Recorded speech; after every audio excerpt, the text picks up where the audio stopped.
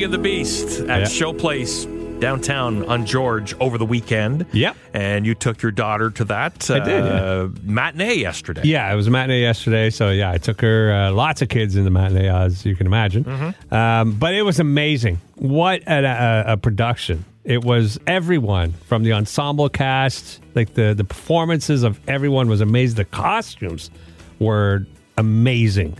And I mean, this some is of a local production. This is all community theater. Yeah, none of these people got paid for doing any of it, and they put on just an amazing show. It's my daughter's favorite movie, so I'm like, how can I not take her? Yeah, of course. Adeline, my daughter, loved it, and she got to meet some of the actors after the show.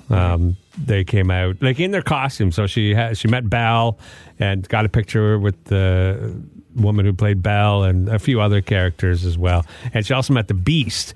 And she wanted to meet him, and she did, but she didn't want to get her picture taken with the Beast because he was too scary. And so, I mean, I kind of felt bad for the guy. Poor guy. He was in costume, so he looked a little scary, but no. Poor guy walks away. I hate this job. Yeah, exactly. For God's sakes, if you go, please get your photo taken with the guy who plays the Beast. Don't leave him hanging.